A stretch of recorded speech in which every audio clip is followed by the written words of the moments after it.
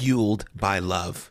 There is power in loving what you do, the process, the work, the climb. You have to love it because you'll experience heartbreak along the way.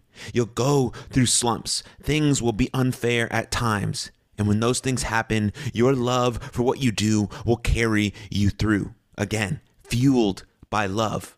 Thank you for tuning in to another episode of the Champions Adjust podcast. All things Champions Adjust can be found at champsadjust.com.